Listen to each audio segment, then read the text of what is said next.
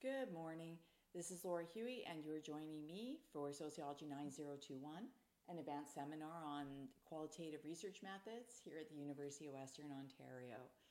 And today's topic is ethnography. And as you can see from the picture here, I am posing with very different hair and wow, I would never wear that top again. But I am here posing in a fake electric chair. Why, you ask? Because this photo was taken as part of a field research that I did on crime and punishment as a source of tourism, tourist activity, social leisure activity. There's an entire sort of, and some of you may know this, there's an entire sort of field of tourism, leisure studies that is all about crime and punishment. People, for some strange reason, I'm not one of them, like to go and see crime-related things for fun and entertainment, which is why we have places like the London Dungeon, which is a fake, fake Jack the Ripper and everything.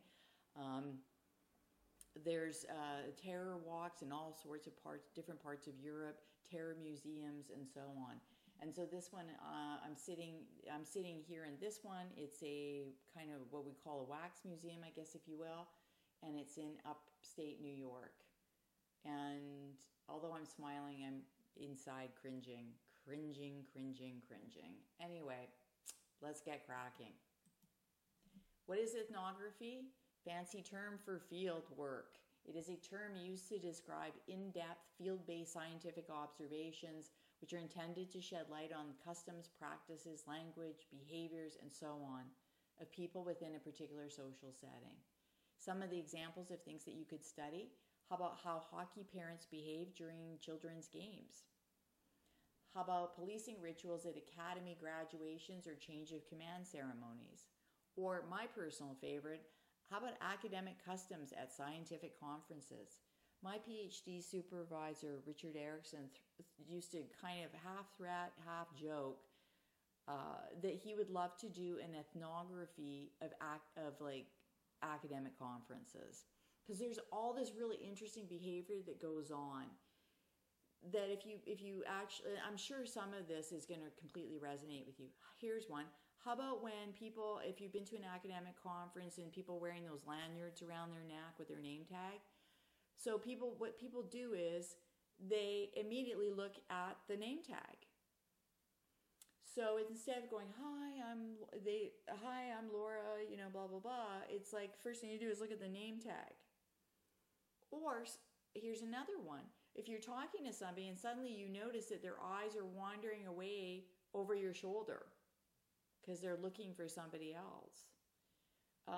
The whole ritual of trying to schedule meetings with people. Oh, hey, let's get together for coffee. Okay, well, I can't do this and I can't do that, and maybe we could do it. There's a whole ritual around that. So those types of customs would be fun. And here's the thing I like about ethnography.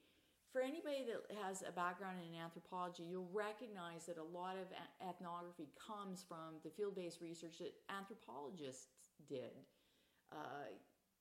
So, this will feel a little bit at home for some of you.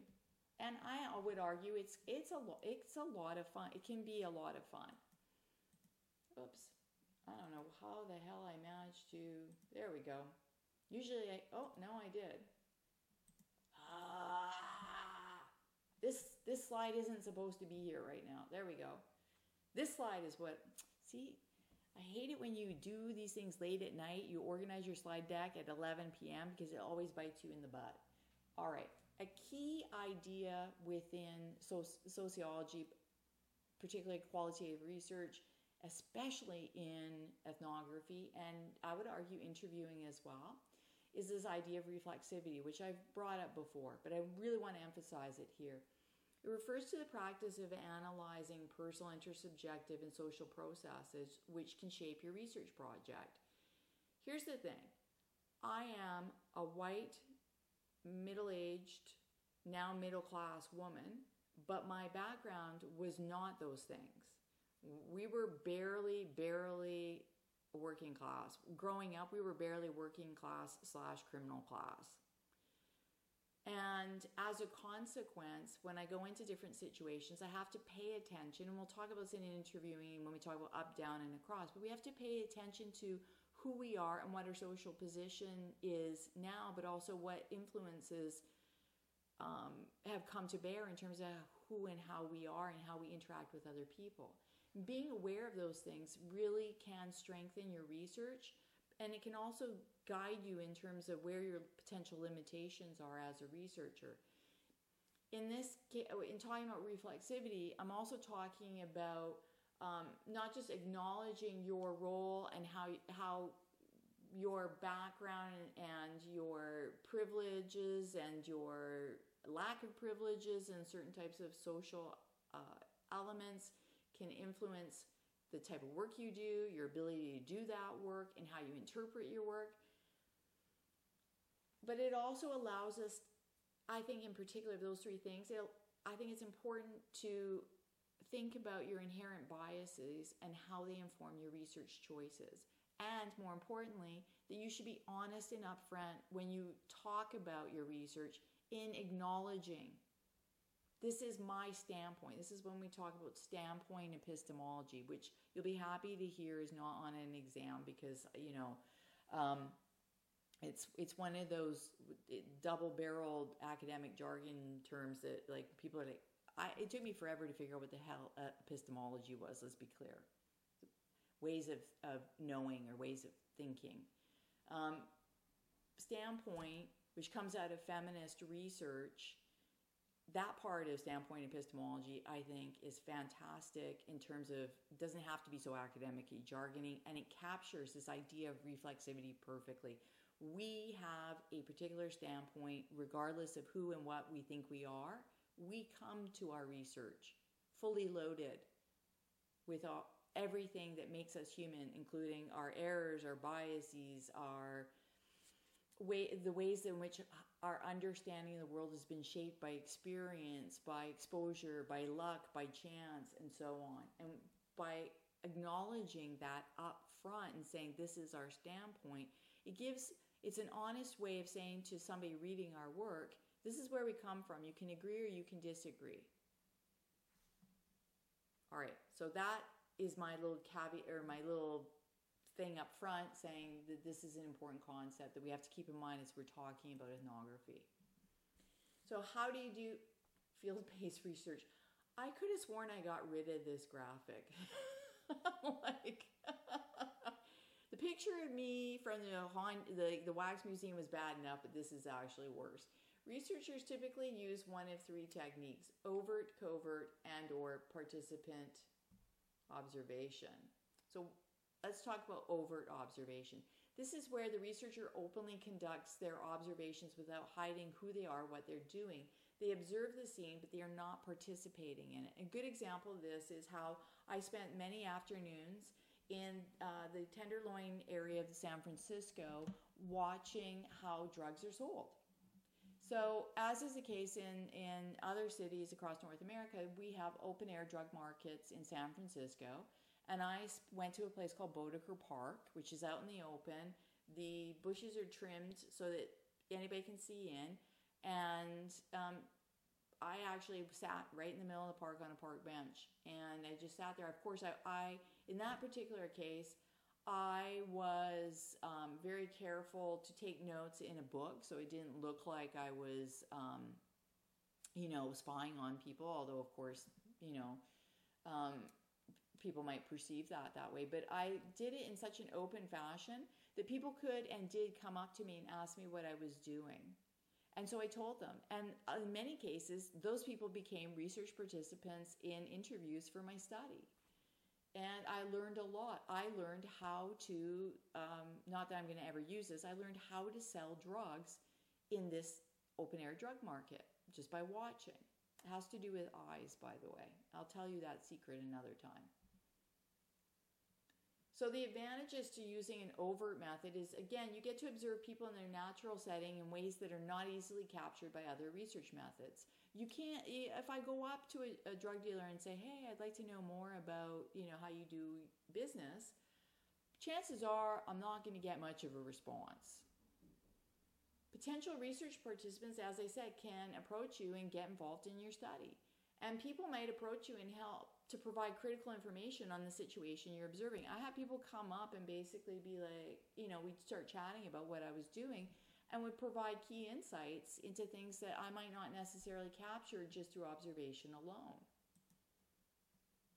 So there are some disadvantages. People being observed might not necessarily be happy with your presence or your note-taking, especially if you are watching and documenting illegal behavior that they might not necessarily, I'm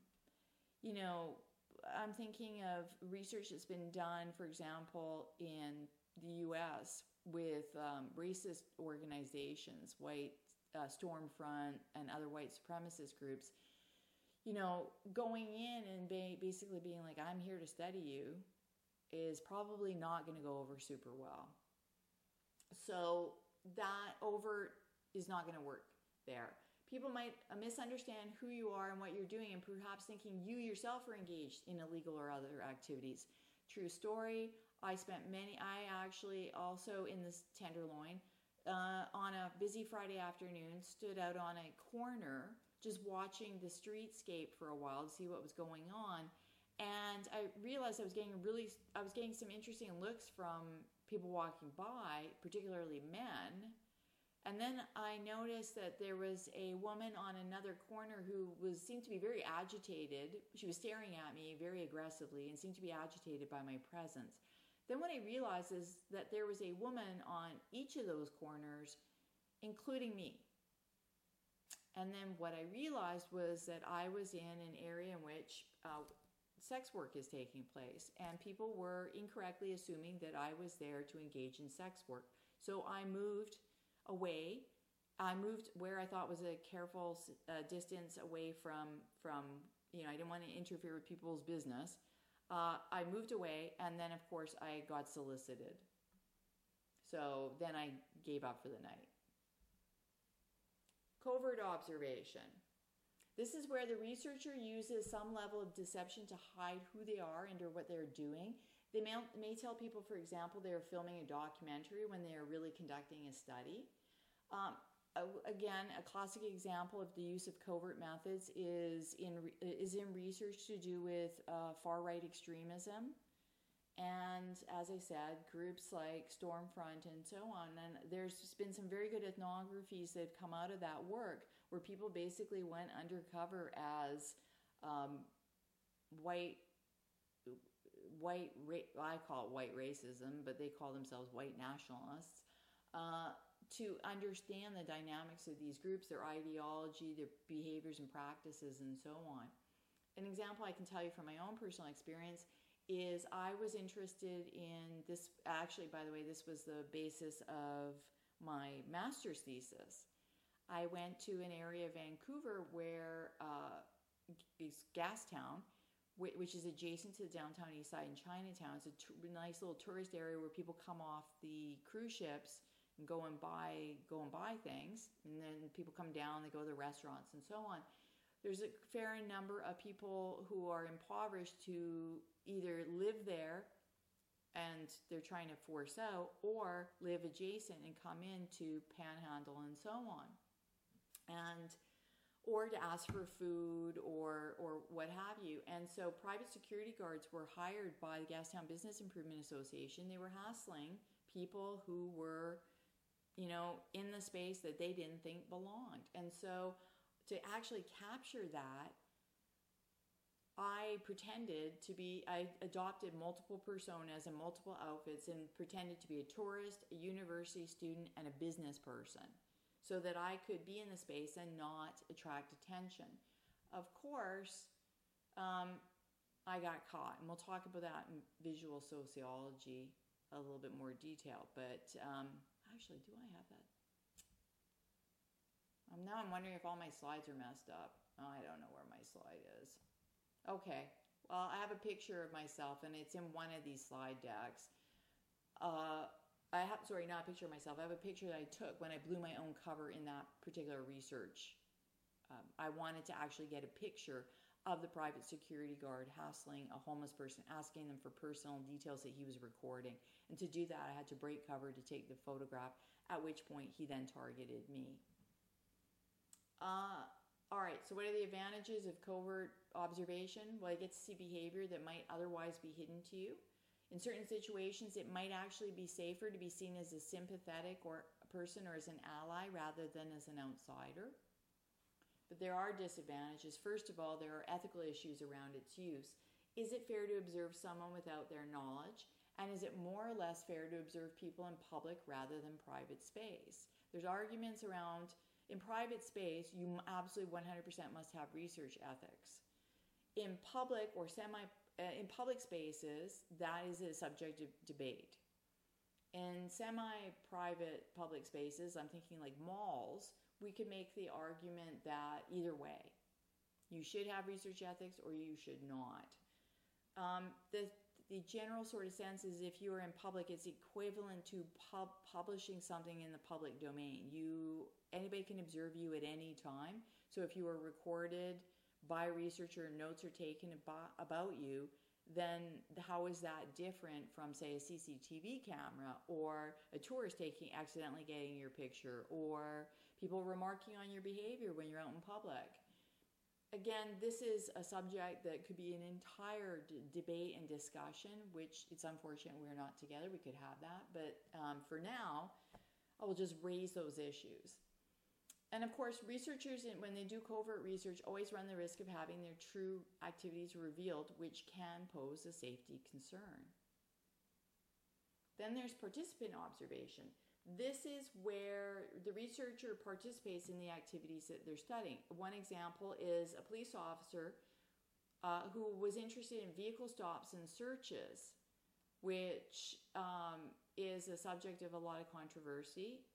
It flares up and down at different points, but the general concern and consensus is, particularly in the US, we have a lot less data in Canada, so this could be a whole research project for someone. Although Greg Brown at Carleton has done some work in this area. The idea being that people of color get stopped and get stopped in their vehicles a lot more frequently and are much more subject to searches, both illegal searches of their vehicles much more frequently. So what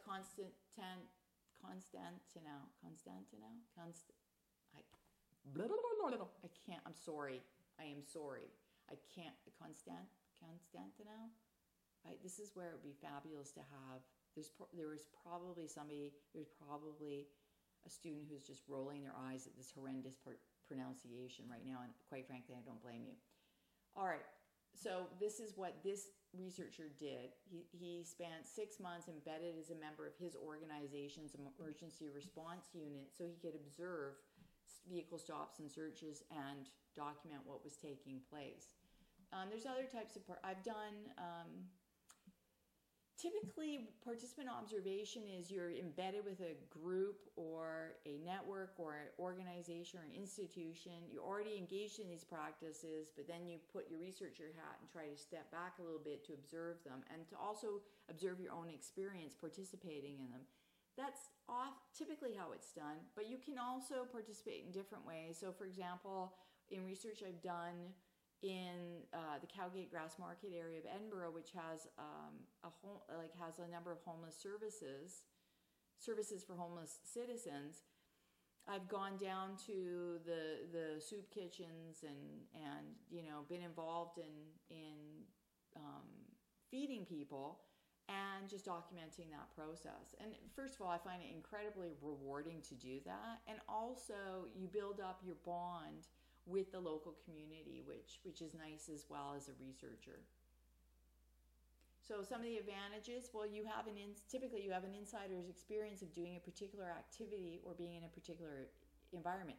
Nobody has to explain everything that's going on to you because you have some underlying understanding. If you're an outsider, people will drop their guard more readily and accept you. And again, I use the example of working in a soup kitchen as to illustrate that. Some of the disadvantages, well, if you're an insider, your colleagues might become suspicious and distrustful of you. Are you spying? Are you going to report this?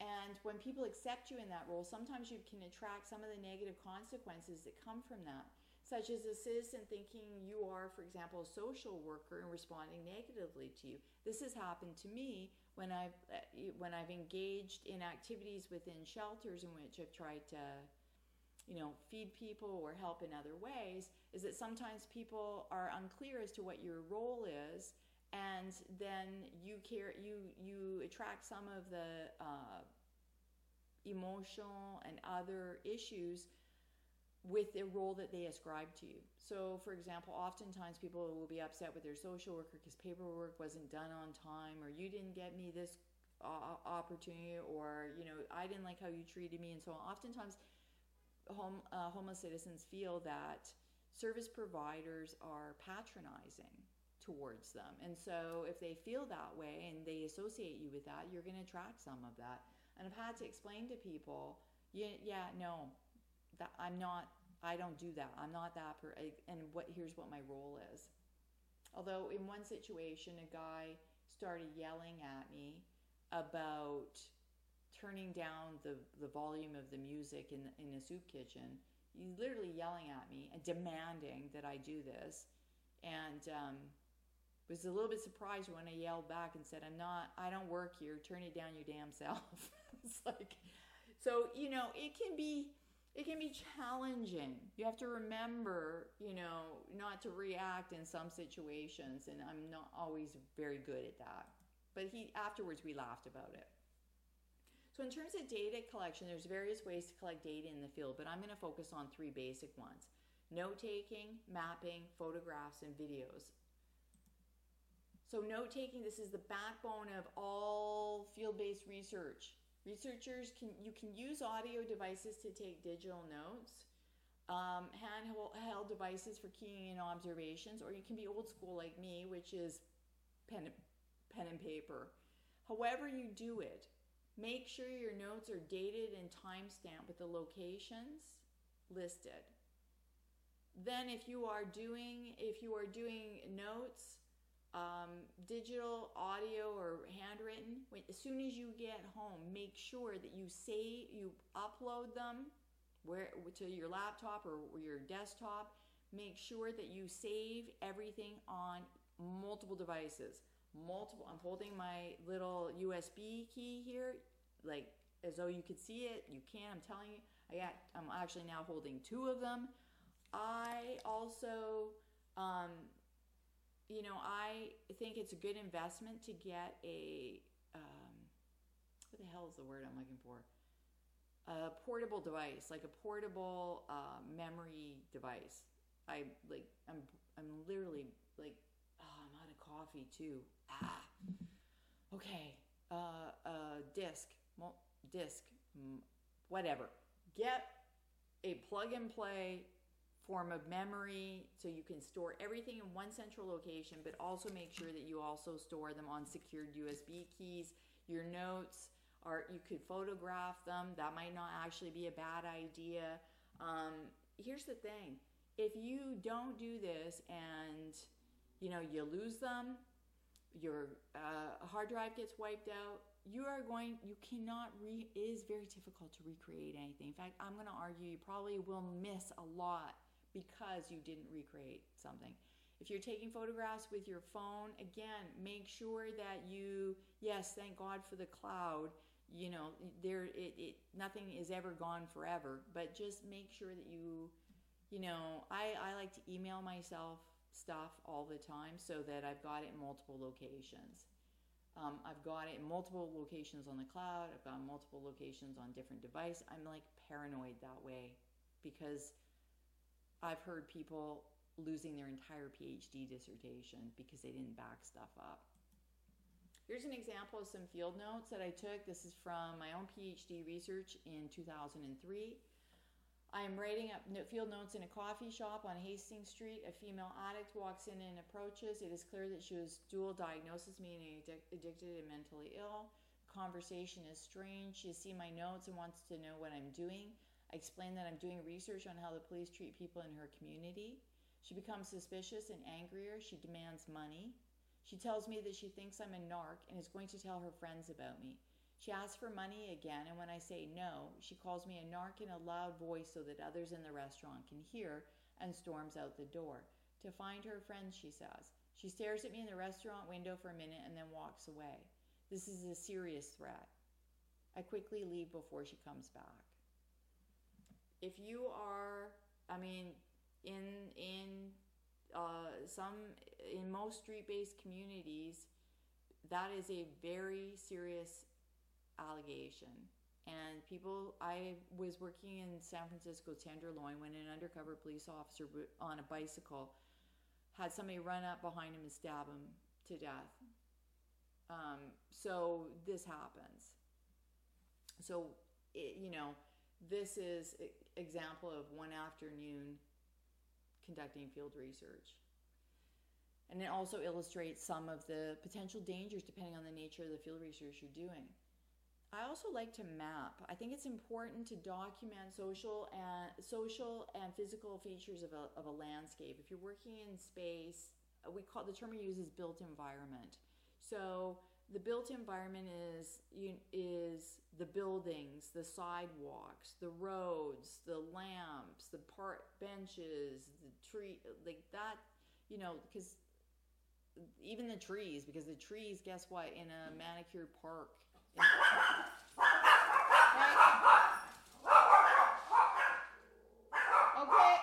Okay, guys, come here.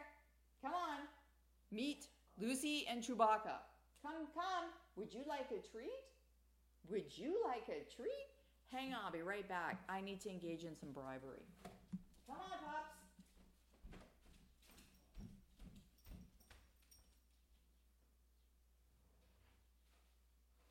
Whoa, look at this. Come on. Go to your bed. That's right. Go to your bed. Good puppies. Yay. I think I just bought a couple extra minutes. Okay. So, included in the map, I say, should be not just street names, but also important social and physical locations within the sites in which you're working. This is assuming that your field research is in some type of a physical and social space that, like in this case, this is the Cowgate Grass Market area of Edinburgh where I was doing my work, and I've documented here some of the key places. So when I said that I was working in a soup kitchen, that was the Greyfriars Kirkyard Mission, which is right here. And here is Hunter Square. This is a place where a lot of drug activity takes place, a lot of drug selling. And this is the Canongate Kirkyard. So people would buy drugs here and consume them here. Whereas here, there was a lot of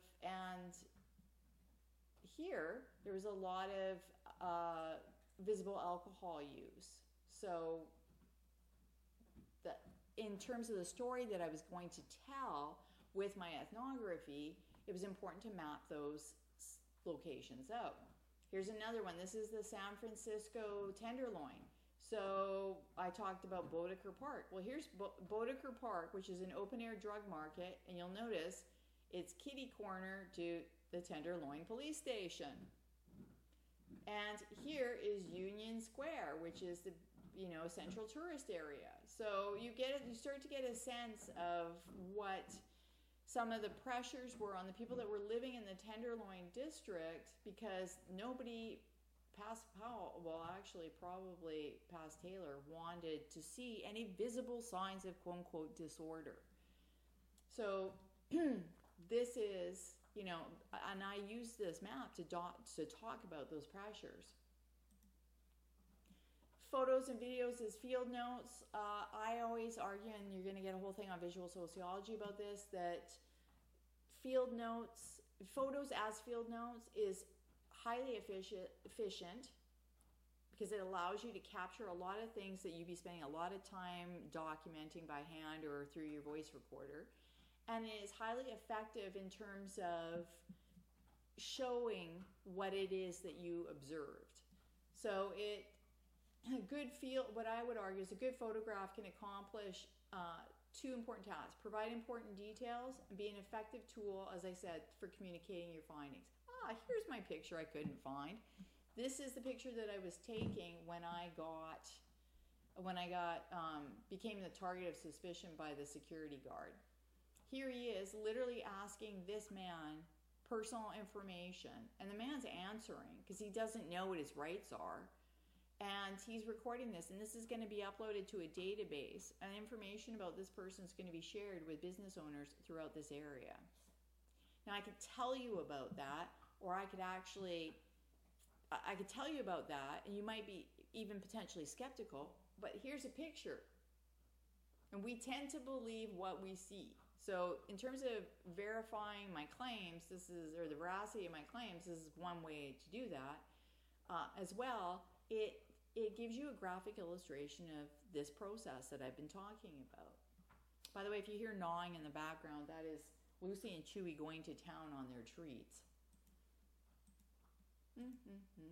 Here's another example. This is from fieldwork that I did in Chicago, where I did a huge multi-city project on victimization of homeless women.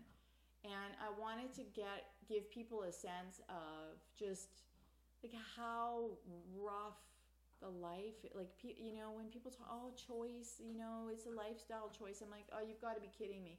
This is one of the better shelters for women in Chicago, this space. I've seen much worse, much worse.